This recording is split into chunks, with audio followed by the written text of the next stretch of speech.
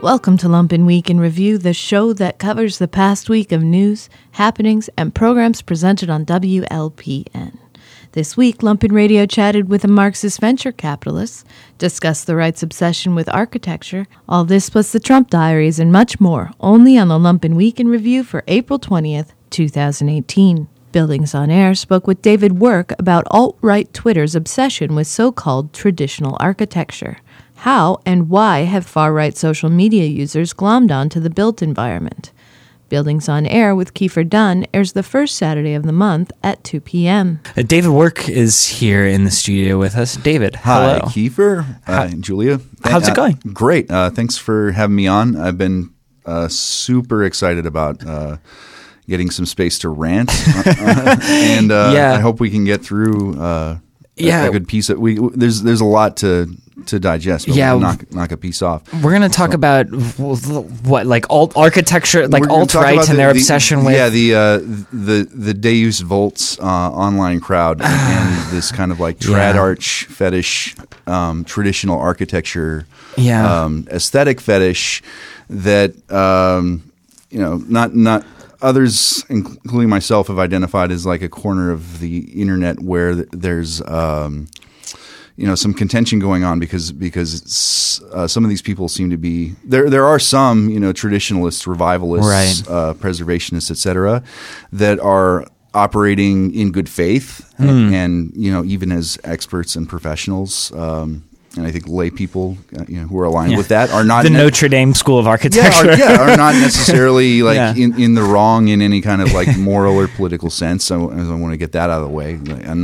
We joke a lot about fanaticism, but I don't think we are fanatics. But there's an element that seems to be kind of using this aesthetic as in, there are precedents for this in history. You don't have to look very far. As a stalking horse for a sort of xenophobic, white supremacist or nativist agenda.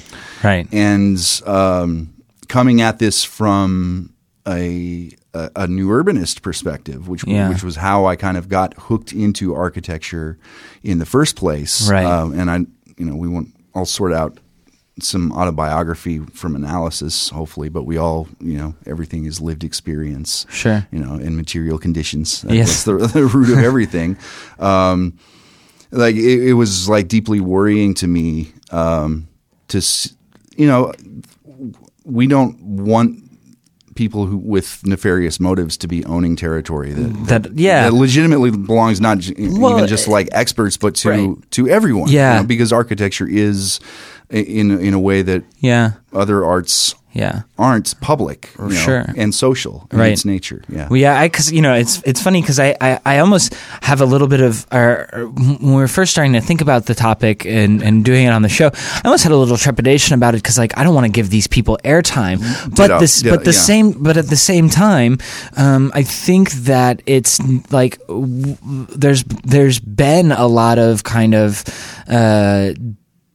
discussion about like the alt-right and their kind of use of media and their presence on the internet, YouTube, and a lot of it, a lot of it's been really terrible. A lot of it's been a little bit fun. Some of it's been a little bit funny, and some of it has been like good and incisive. And but I think that it's important to talk about it in the context of architecture, because one of the kind of like axioms of Buildings on Air is that like architecture is always political. We know that, but buildings don't do politics, right? Like people do politics, and that's part of the misunderstanding that's going on. I think not just with the kind of opposition or the problematic people accounts we've laid out, and we'll start naming names here, a couple of them because we have to as the instigators. But there are kind of misunderstandings of the scope and limitations of the profession, both outside and in, right? Which is something that, as full disclosure, members of the architecture lobby is a concern that we share with many of our MUFOs, and we discuss kind of openly and earnestly, and we want to keep that discourse healthy, So let's talk about why modern architecture sucks. I just finished watching a Paul Joseph Watson video, and I'm a convert. We need some sound effects, like scraping steel or glass, noises, shattering glass. I'm a convert. Paul Joseph Watson has convinced me we need to. David's doing an irony if you don't know. We're going to nuke Poundbury, and we're going to glass it, and we're going to build a tower out of the shards of glass, and it will be the beautiful, universal human environment of the future. We will erase the past and part from it entirely, and leave the ground, starting with Mars. But no. So this was. I saw this video posted. He like put up a grabber link on Twitter a while back, and I capped it in my hot take without even looking, because I know of Watson's. For those who don't know, he is part of the InfoWars media network, which is a huckster outfit that's basically for right-wing conspiracy theorists. Conspiracy theorists, and the conspiratorial mindset is a really key element of this that we can talk about a little bit, because there are elements of it that are resonant, or it's scary to me because it's something that's so close, because I think a big part of the reason that these people, including the latest one who's made headlines like Jordan Peterson, this reactionary current has such a big audience, or is finding such fertile ground, it is because of the uncertainty, the instability, the angst of the times that we live in. Right. And people are looking for security. They're looking for explanations. Right. They want stability. They want order. And if you don't want or need to be too critical or intellectual or work too much at it, a kind of easy narrative of, I'm at a loss because somebody else got mine is right. And then the question is, who do you blame? Right. Who do you blame? And or this idea of even the kind of pan-European identity. The identity politics of which is totally ahistorical and wrong, but also glosses over the thousands of years of tribal murder and the violence and exploitation that underpin feudalism, right? But it's also, there's this part of it that's kind of accidentally communist, so almost reaching an insight or an understanding of what is the kind of trouble, and it's not. Somebody referenced, I think just before, it's political economy. It's not technology, sure. Right? So when we talk about building materials, building methods, the culture of architecture and studio, that's the business of it. The field of mass production or commercial practice is something that's in a way only tangentially connected with the media image or construction of capital A architecture. Right. Which is a problematic element of the discipline that we've also had conversations about. Right. Well, and it leads these folks to say some really silly things where, the photos that they kind of post of traditional buildings are they're always they're either really bad traditional buildings, or it's one thing that I always see tweeted back in kind of response from our side to theirs, if you will, is the kind of fact that hey, all of these neoclassical elements that you love so much, they're carved from foam and painted and faux finish to look like stone, and this it's all a kind of aesthetic trapping, and but that doesn't really matter without even getting into the question of material honesty, right? Sure. Which is I would say a design culture sort of fixation that isn't necessarily relevant to a layperson, right? Looking from the outside.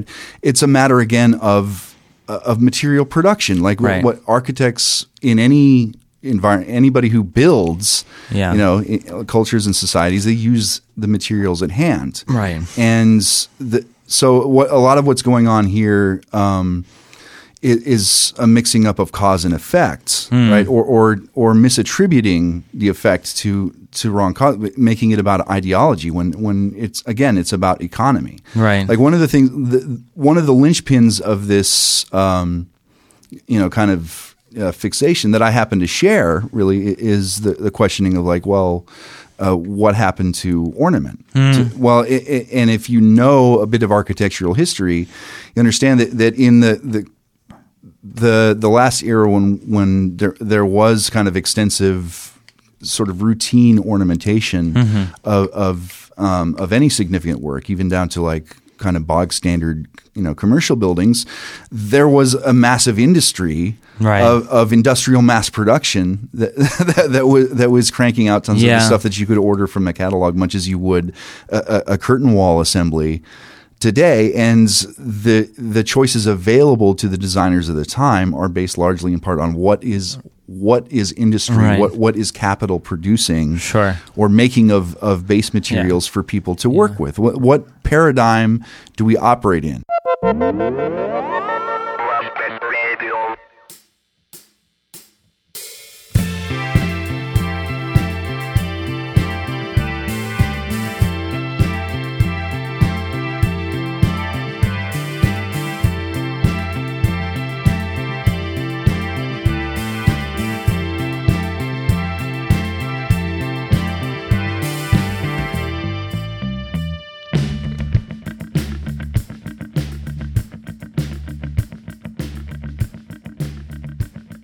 I-94 spoke with Jim Gower, author of Novel Explosives, out now from Zerogram.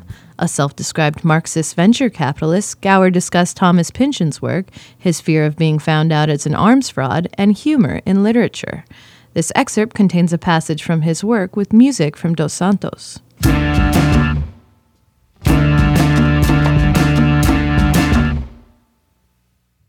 Raymond and Jean were getting mentally prepared to head out of Roberto's and back to the Magnum, a Viper-powered variant of the Dodge Ram flatbed that sits parked at the head of an unmarked side street directly across from the double-door entrance to a reinforced concrete smoke glass office tower. A building that even now was slowly refilling with the hard-working minions of penny-shaved SA and Pauper Labor Inc., and remorseless flows of bottom-feeder Capital Unlimited, most of whom, in turn, were getting mentally prepared to head out of Juarez and onto Guangxi, where a vast pool of legals out of Vietnam and Cambodia have long ago hit bottom and are prepared to work for nothing and live on thin air. The accountants and number crunchers for the local maquiladoras were returning from a good long lunch in Juarez, looking a little buzzed on margaritas and camarones from Mariscos de Mazatlan, or maybe bourbon and T-bones from El Herradero, or Qingdao's and sweet and sour from Restaurant Shangri-La, with their suits over their shoulders and collars suddenly unbuttoned, and their half-Windsor neckties ever so slightly askew. The next indicated action for the inventory masters was to kill an hour or two in their spreadsheet cubicles, digesting these massive meals that had cost as much in 2 hours as the girls on the maquila lines made in a month, before heading home to their subdivision colonials in friendly old El Paso, and their well-groomed wives and 1.8 children and their smiles all around, "Honey, how was your day?" Meanwhile, some 14-year-old kid in a tin-roof shack in Colonia de Anapra, with 6 brothers and sisters and an absence of any sort of semblance of plumbing, was preparing for a shift from 4 p.m. to midnight, inserting Schottky rectifiers into PCBs for power supplies that would wind up eventually, an hour or two later, in a host of enormous plasma TV screens, ideal for the recreation room of your 5-bedroom duplicate of a replicant colonial. At this very minute, having swept the dirt floor and washed the dishes in a drainage ditch and hung up the laundry, she is putting on her uniform and 8 straight-hour shoes, getting ready for the dusty walk from her home made of packing crates and garbage dump selvage to her bus stop in the Colonia. An easy, though frequently deadly, 20-minute walk where the bus will pick her up and drop her in the city center, perhaps an hour or so later, where maybe she'll find her rickety white ride to the maquila, or maybe she'll find 3 strangers in an ominous black Suburban. If she somehow makes it home alive, long past midnight, spelling her way along, under garbage light stars of the Barrio Cosmos, past the angel-dusted street thugs and K-holed narco niños and buzz-bombed orphans sniffing turpentine cans, waving Armalite analog River Rock carbines, she'll have earned enough rapidly shrinking Mexican currency for almost a gallon of real whole milk. Or maybe a down payment on a burlap sack of pinto beans, or nearly 2 cans of stewed tomatoes, unless, of course, she's saving up her pay for tomorrow's 70-cent round trip to the Maquila. 2 of her sisters will have already left for their midnight shift at the Sylvania plant, located on Calle Fulton, in the immaculate Parque Industrial A.J. Bermudez assembly plant, where they too will work their way through the mind-deadening night of what the hell is this electronic componentry, having something to do with silicon-controlled rectifiers, having something to do with dimmers for lighting fixtures, having something to do eventually with something to do with light bulbs, which, while well out of reach and abundantly scarce for a family of 9 in packing crate housing, are powered by the modern miracle of pure electricity.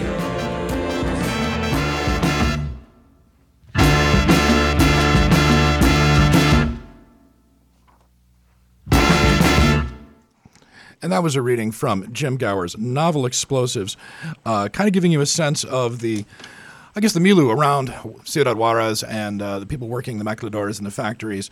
Jim, can you take us through a little bit of why you actually chose to set your book in this area? The book largely revolves around the USA and Mexico and the drug cartels, as we mentioned earlier.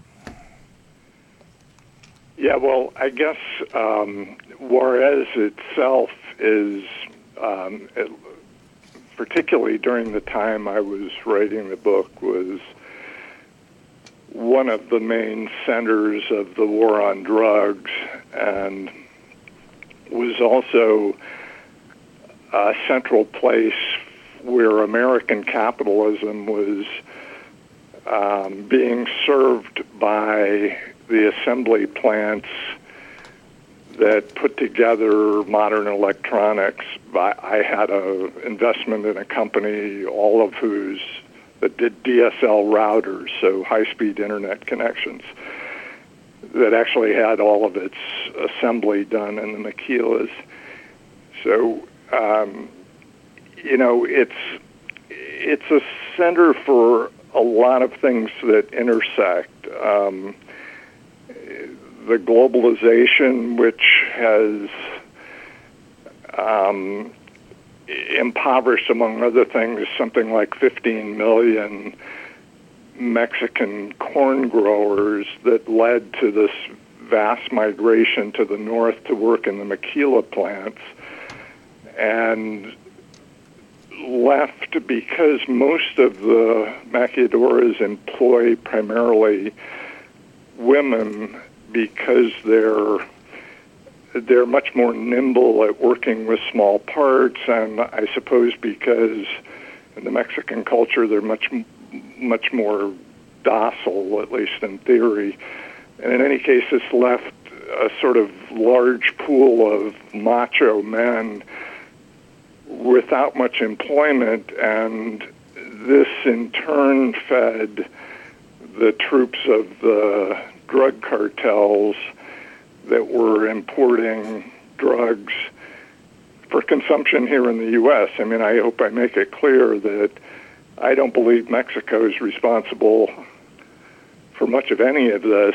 This is U.S. consumption. And so Juarez it's a frightening place. My time doing research there were 2 truly frightening periods while I was doing research. One was doing the research on the ground in Juarez and actually going to the places where all the bodies are buried, the death houses, as they're called. Jesus. How did you get middle-class neighborhoods where the drug lords would buy up houses and use them primarily to bury bodies. 42 bodies came out of one backyard in this neighborhood that I wandered around in, and then going out to Colonia de Anapra, which is a vast 40,000 people barrio that's just incredibly impoverished, and so it was a place with a very weird energy on top of it. So there's all the vast wealth that you can see, and all of the consumerism that we pride ourselves on in America, the impoverishment of people under global capital, and the drug war being fought with a high degree of stupidity by the United States. All of these kind of converge in Juarez, and so that's where it was set. Jim, I have to ask, you say you were just wandering around this neighborhood in Juarez. Did you just drive over or book a ticket and head around solo, or did you have somebody accompanying you? No, the theory was my wife and I went down, checked into a Ramada Inn or something in El Paso, and I was talking to the woman at the reception desk at the Ramada, telling her I was, planning to spend some time in Juarez, and what did she recommend? And her first recommendation was stay out of there. And then the next recommendation, which actually gets into the book, is when you get to the other side of the Stanton Street Bridge, you should find an information booth that has maps of Juarez, because the rental car maps don't have anything on them. And so drive across the bridge, stop at the information booth, and there may be a college student there who could help guide you around Juarez.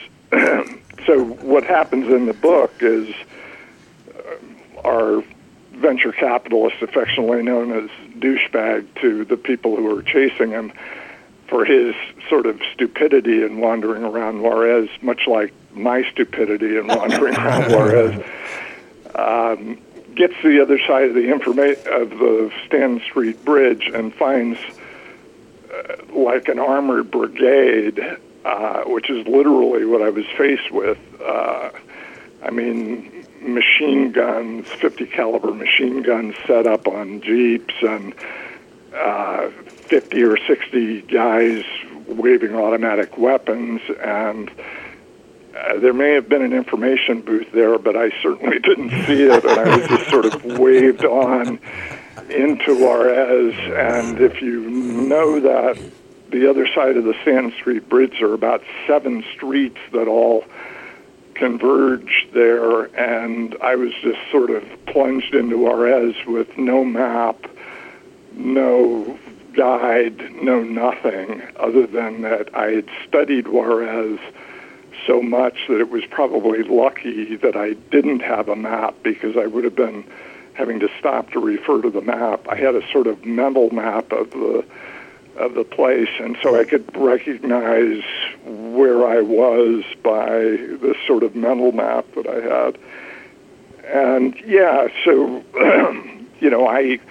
I could find what's called the Cuernavaca subdivision, which is where the death houses are, and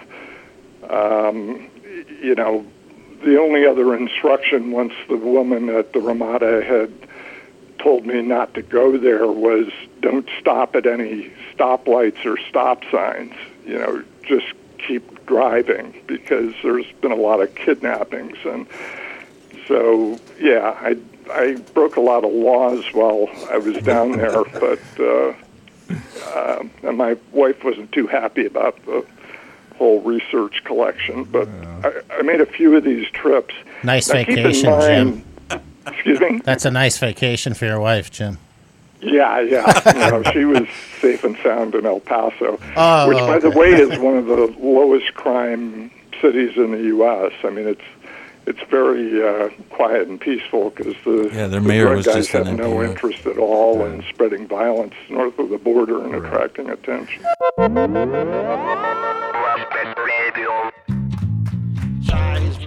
Size matters with Kyle Size-Minkowski.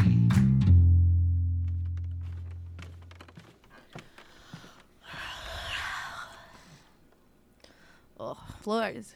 Real sticky. Did someone leave the gas on? Nope. Weird. Hey, bud. Morning. 2 things. 1, have you seen my audio recorder? No, not yet. Coffee before cleaning. Coffee sounds good. I'm sure the recorder will turn up. Help yourself. Man, we went late last night. What was the second thing? Is that your car on fire outside? Nope. Never seen it before. Hey guys, is the stove on? It smells like burning. That's the first thing I checked. It's actually that there's a car on fire outside. Huh. Oh, that your car, Jess? Jess, I saw a ghost, and I think we should go catch it. We have been over this, Kyle. Listen, you want some coffee? Thanks, but no, the caffeine makes me jittery and paranoid. Did you guys have a party last night and not invite me? Oh, no. This is an art installation about today's socio-political climate. So why is she cleaning it up then?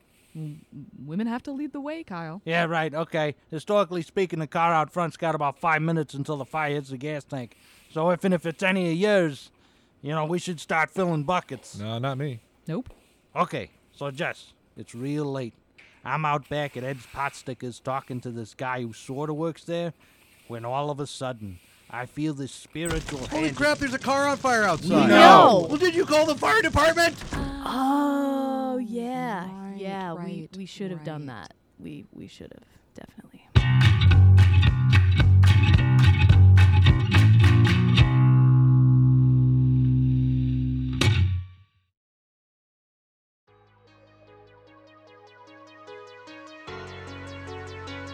This week on the Trump Diaries, it's all-out war between Trump and Comey. Trump attacks Syria and brags, mission accomplished. The Cohen raid raises the stakes with revelations that he taped conversations.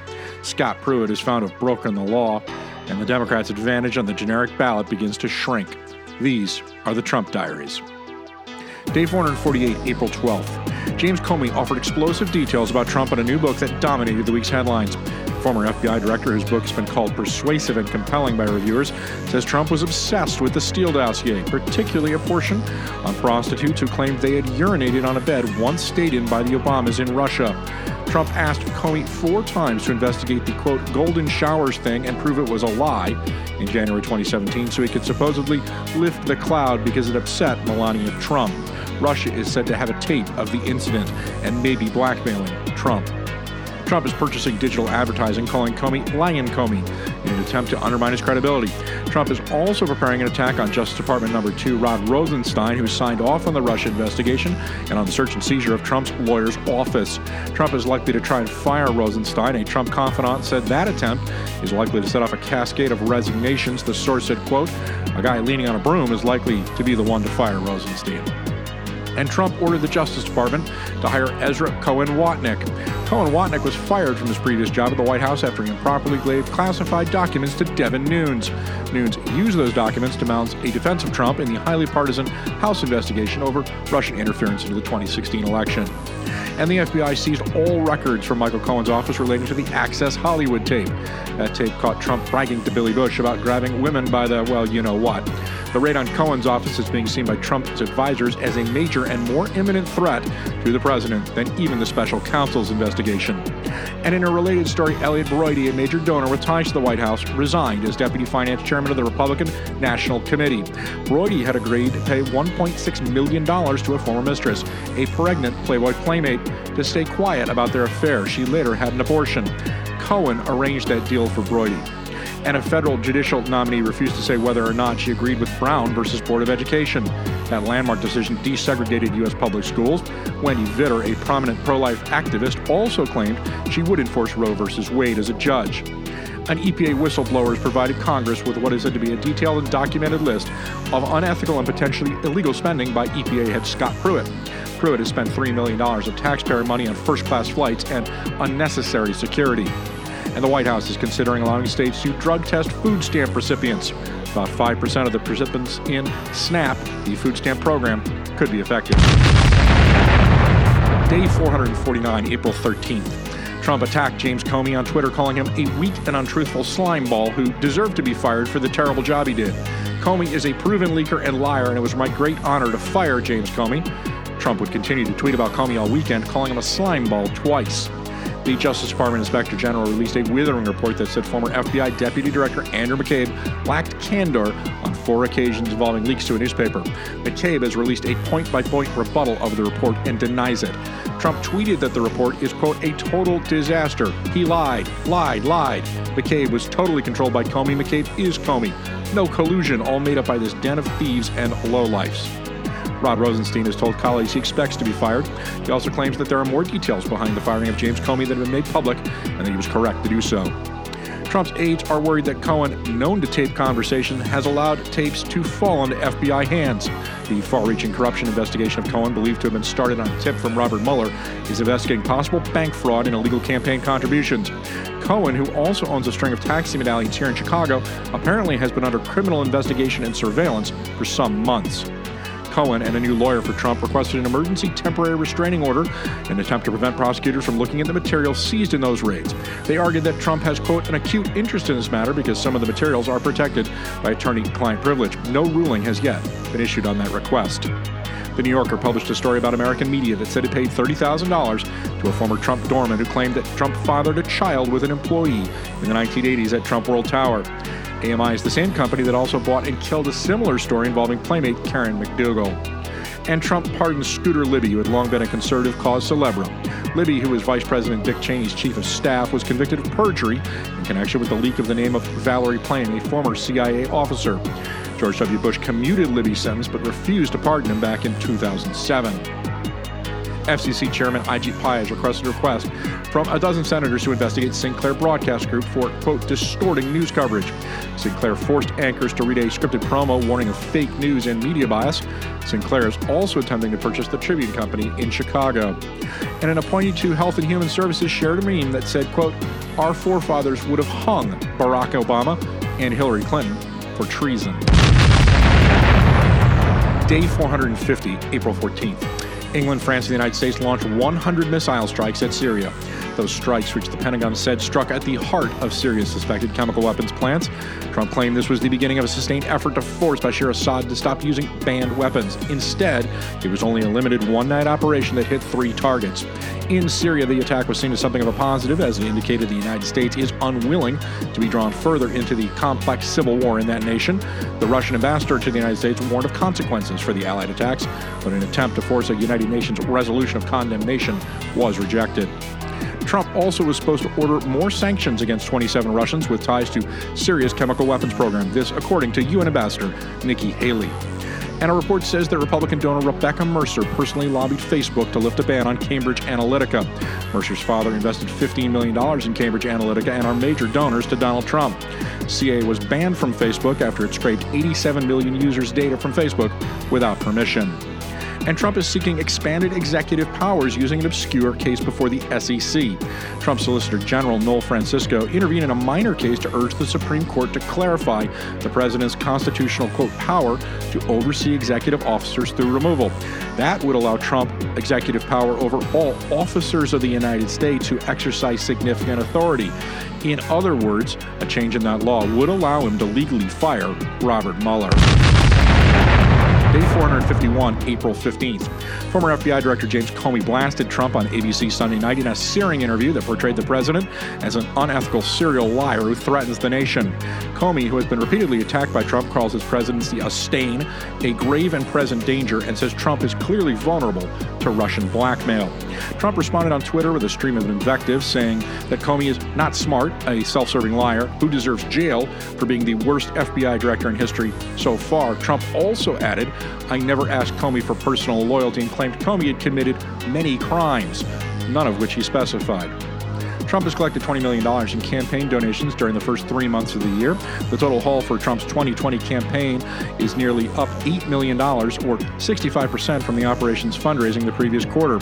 So far, Trump has $28 million on hand, which is an unusual amount for a sitting president in just his second year. Tim Kaine said he would oppose Mike Pompeo's nomination to Secretary of State. 2 other committee members also say they will oppose the current CIA director's confirmation out of the Senate Foreign Relations Committee. Even if Pompeo's nomination stalls in that committee, however, the Republican Party could force a floor vote. Day 452, April 16th. Fox commentator and key Trump mouthpiece Sean Hannity has been revealed as a client of Trump's lawyer, Michael Cohen. The revelation came during a court appearance for Cohen, who was attempting to keep the FBI from reviewing materials they seized in a raid on his home, hotel, and office. Cohen's lawyer also tried to conceal Hannity's name, arguing that revealing it would be embarrassing to him to be identified as a client of Cohen's. Judge Kimba Wood agreed that embarrassment was not a sufficient legal argument. The judge also rejected an attempt by Trump and Cohen to block prosecutors from reviewing the materials seized in the FBI raids last week on Cohen's office. Also, in a dramatic courtroom confrontation, Stormy Daniels appeared at that court hearing. Daniels is suing Cohen over a non-disclosure agreement he negotiated on behalf of Trump. And the Government Office of Accountability found that EPA head Scott Pruitt violated federal spending laws by installing a $43,000 soundproof phone booth in his office. No other EPA head has ever had such a booth installed. Pruitt was also found in violation of other laws because the EPA is obligated to appropriate funds in a manner specifically allowed by law. It's unclear what punishment Pruitt will face. Trump accused China and Russia of improperly manipulating their currencies, contradicting a report issued by his own Treasury Department. Russia and China are playing the currency devaluation game as the U.S. keeps rising interest rates, according to Trump on Twitter. Not acceptable.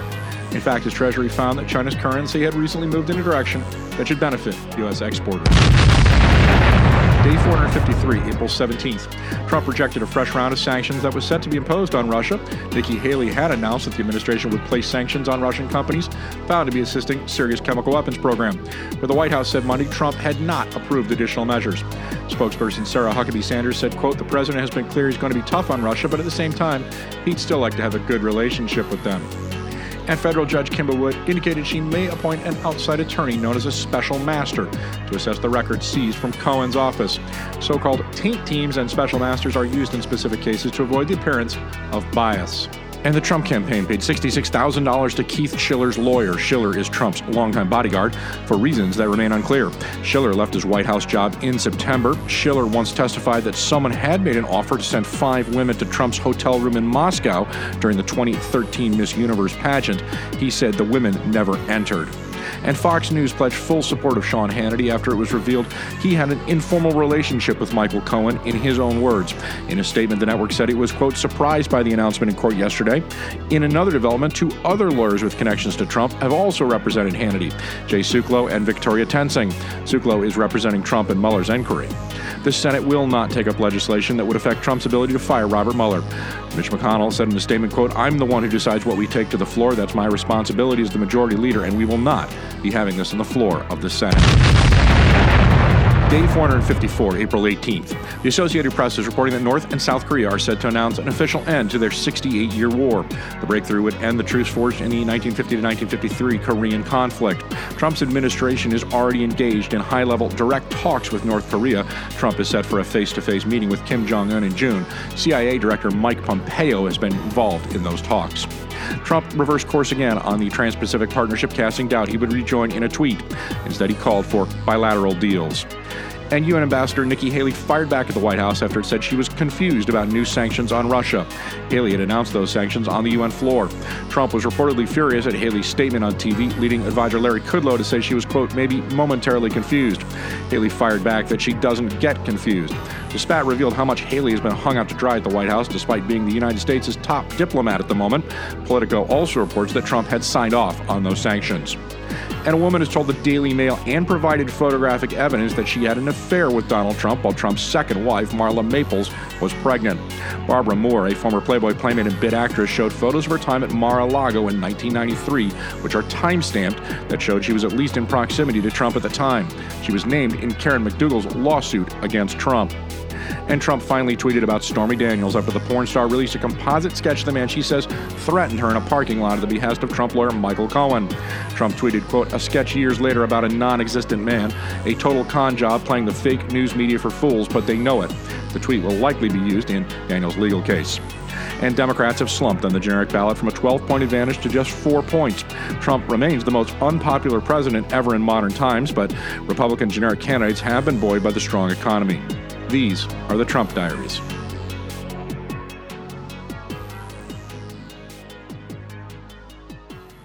Nancy Clem spoke to Nicole Garneau, an interdisciplinary artist. Garneau spoke about her new book, Performing Revolutionary, a manual for site-specific public actions and ceremonies.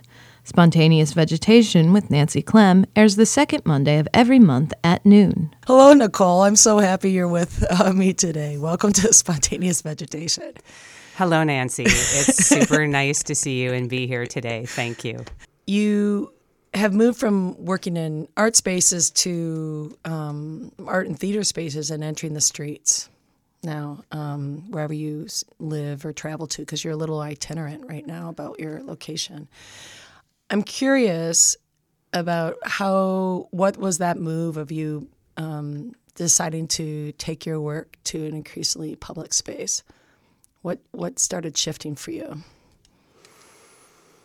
Well, I have a background in theater and worked as an actor, and then also made work, performance art in performance spaces, many of which were in Chicago. I think that one of my first public performance experiences was with Insight Arts in the 90s, and we did an outdoor public action against the death penalty. We also performed in the Chicago History Museum. We did this kind of activist performance. And in that one, it was a collaboration with all these young people who were working with Insight Arts. And I think our youngest collaborator was 8 years old. So I got interested in making work in public space. Also, I had been an activist. So being on the streets, like doing an anti-war march or something, that was very natural. And so there was also, I kind of understood something about just having a body on the street doing something. Mm-hmm. And then in 2005, I decided to make this project called Heat 05, where I was interested in remembering 10 years since the Chicago heat wave disaster. And I thought for a year I would perform every day, and every day I would just remember the Chicago heat wave disaster and make work kind of inspired by this heat wave. And when I started in January 2005, I just went to every open mic, and it's January in Chicago, so you try to find indoor spaces to do things. But then I realized I just ran out of places to do things, and I was like, well, I'm just going to go make a performance outside. I'm going to go to the lake and see what happens. And just, it kind of was that discipline forced me to be outside. And then I just got really curious and interested in it because it felt, alive or something. And I felt I was interested in how you do things for whoever's around. It pushes you as a performer, too, because you're not necessarily being watched, and you don't necessarily know how to play to your audience. They don't expect you to be doing anything, and so when you start performing, other than just performing, walking down the street, that there's a shift. And I know as a performer that I'm always reading my audience as I'm performing at the same time. Can you talk a little bit about that kind of creative tension, or what that calls out for you? Especially when I'm working in public, I have some ethics around doing that, which is that I try not to do things that are going to be hurtful or disturbing to people as performance art. Now, everyone gets to decide how they interpret anything, but I feel like if you're just a person walking on the street, you are not inviting being assaulted by performance art. So if you're just a person, then maybe if I'm offering something or I'm making a performance, maybe that could be gentle. And maybe if I want to interact with you, that interaction could also be gentle, inviting, non-assaulting. Generous. Yeah. Exactly. Compassionate, listening. So if there is something that requires interaction, those are the kinds of ways that I'm trying to think through. What is the invitation here? What do I want from people? And how am I hoping that they're going to receive this in a way that's perhaps even pleasant? so that we could I want to build a culture, a public culture of art and performance making where people actually welcome unusual things happening on the street. Wouldn't that be amazing? It would be a lot more fun. Okay.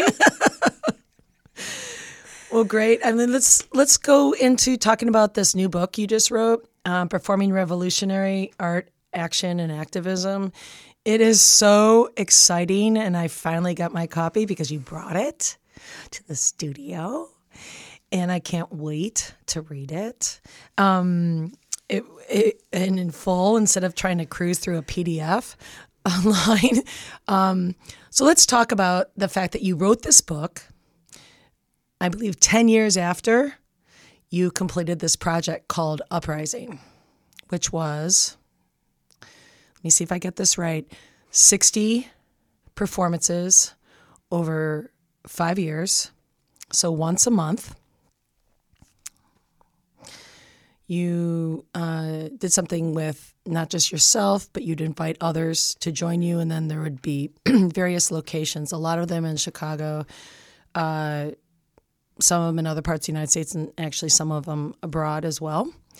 I'm interested in the fact that I would think that most people would think, why would it take you 10 years after the fact to write a book? But I also think there was something interesting about having 10 years to reflect on that practice. And I'm wondering if that 10 years of reflection helped you understand that you actually had a new, I don't even want to, it's new, but you had innovated a form or an approach called What Does It Mean to Create an Uprising?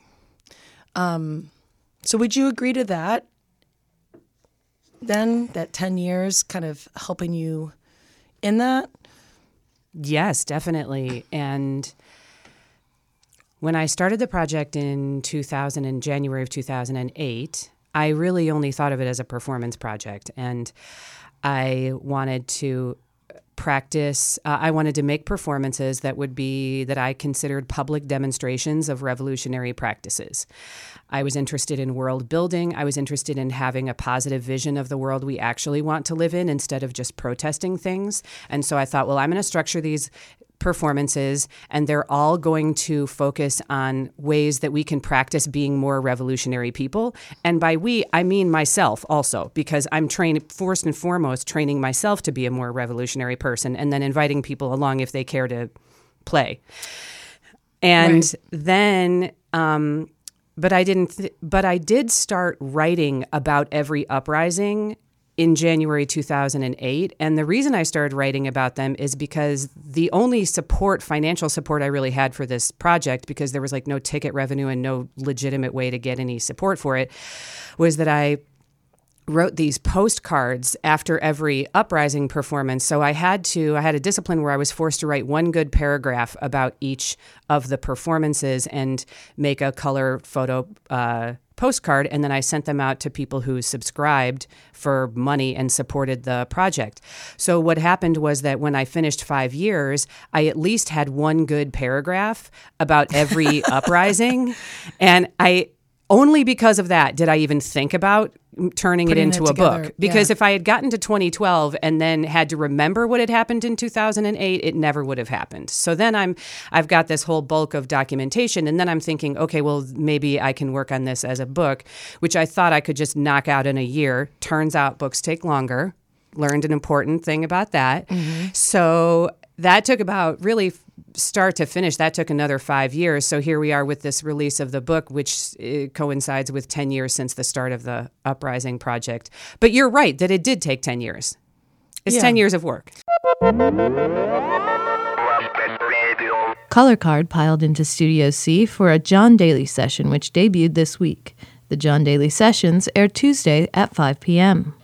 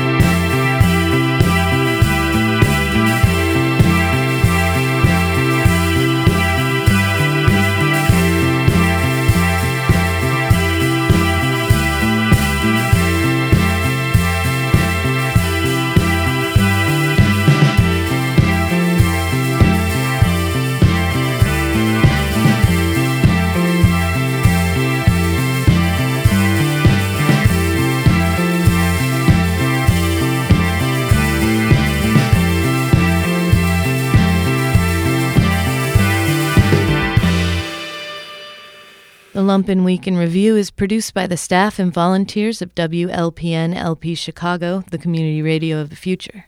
Lumpen Week in Review is overseen by Logan Bay, produced and engineered by Jamie Trecker. The Lumpen theme, background, and interstitial music is by Mike Perkins. Lumpen Radio Sting by Dan Jugel. Voiceovers by Ed Marzewski, Jamie Trecker, and Shanna Van Volt. For more information on Lumpen Radio, visit lumpenradio.com. Lumpen Radio broadcasts on 105.5 FM in the Chicago area and worldwide via lumpenradio.com.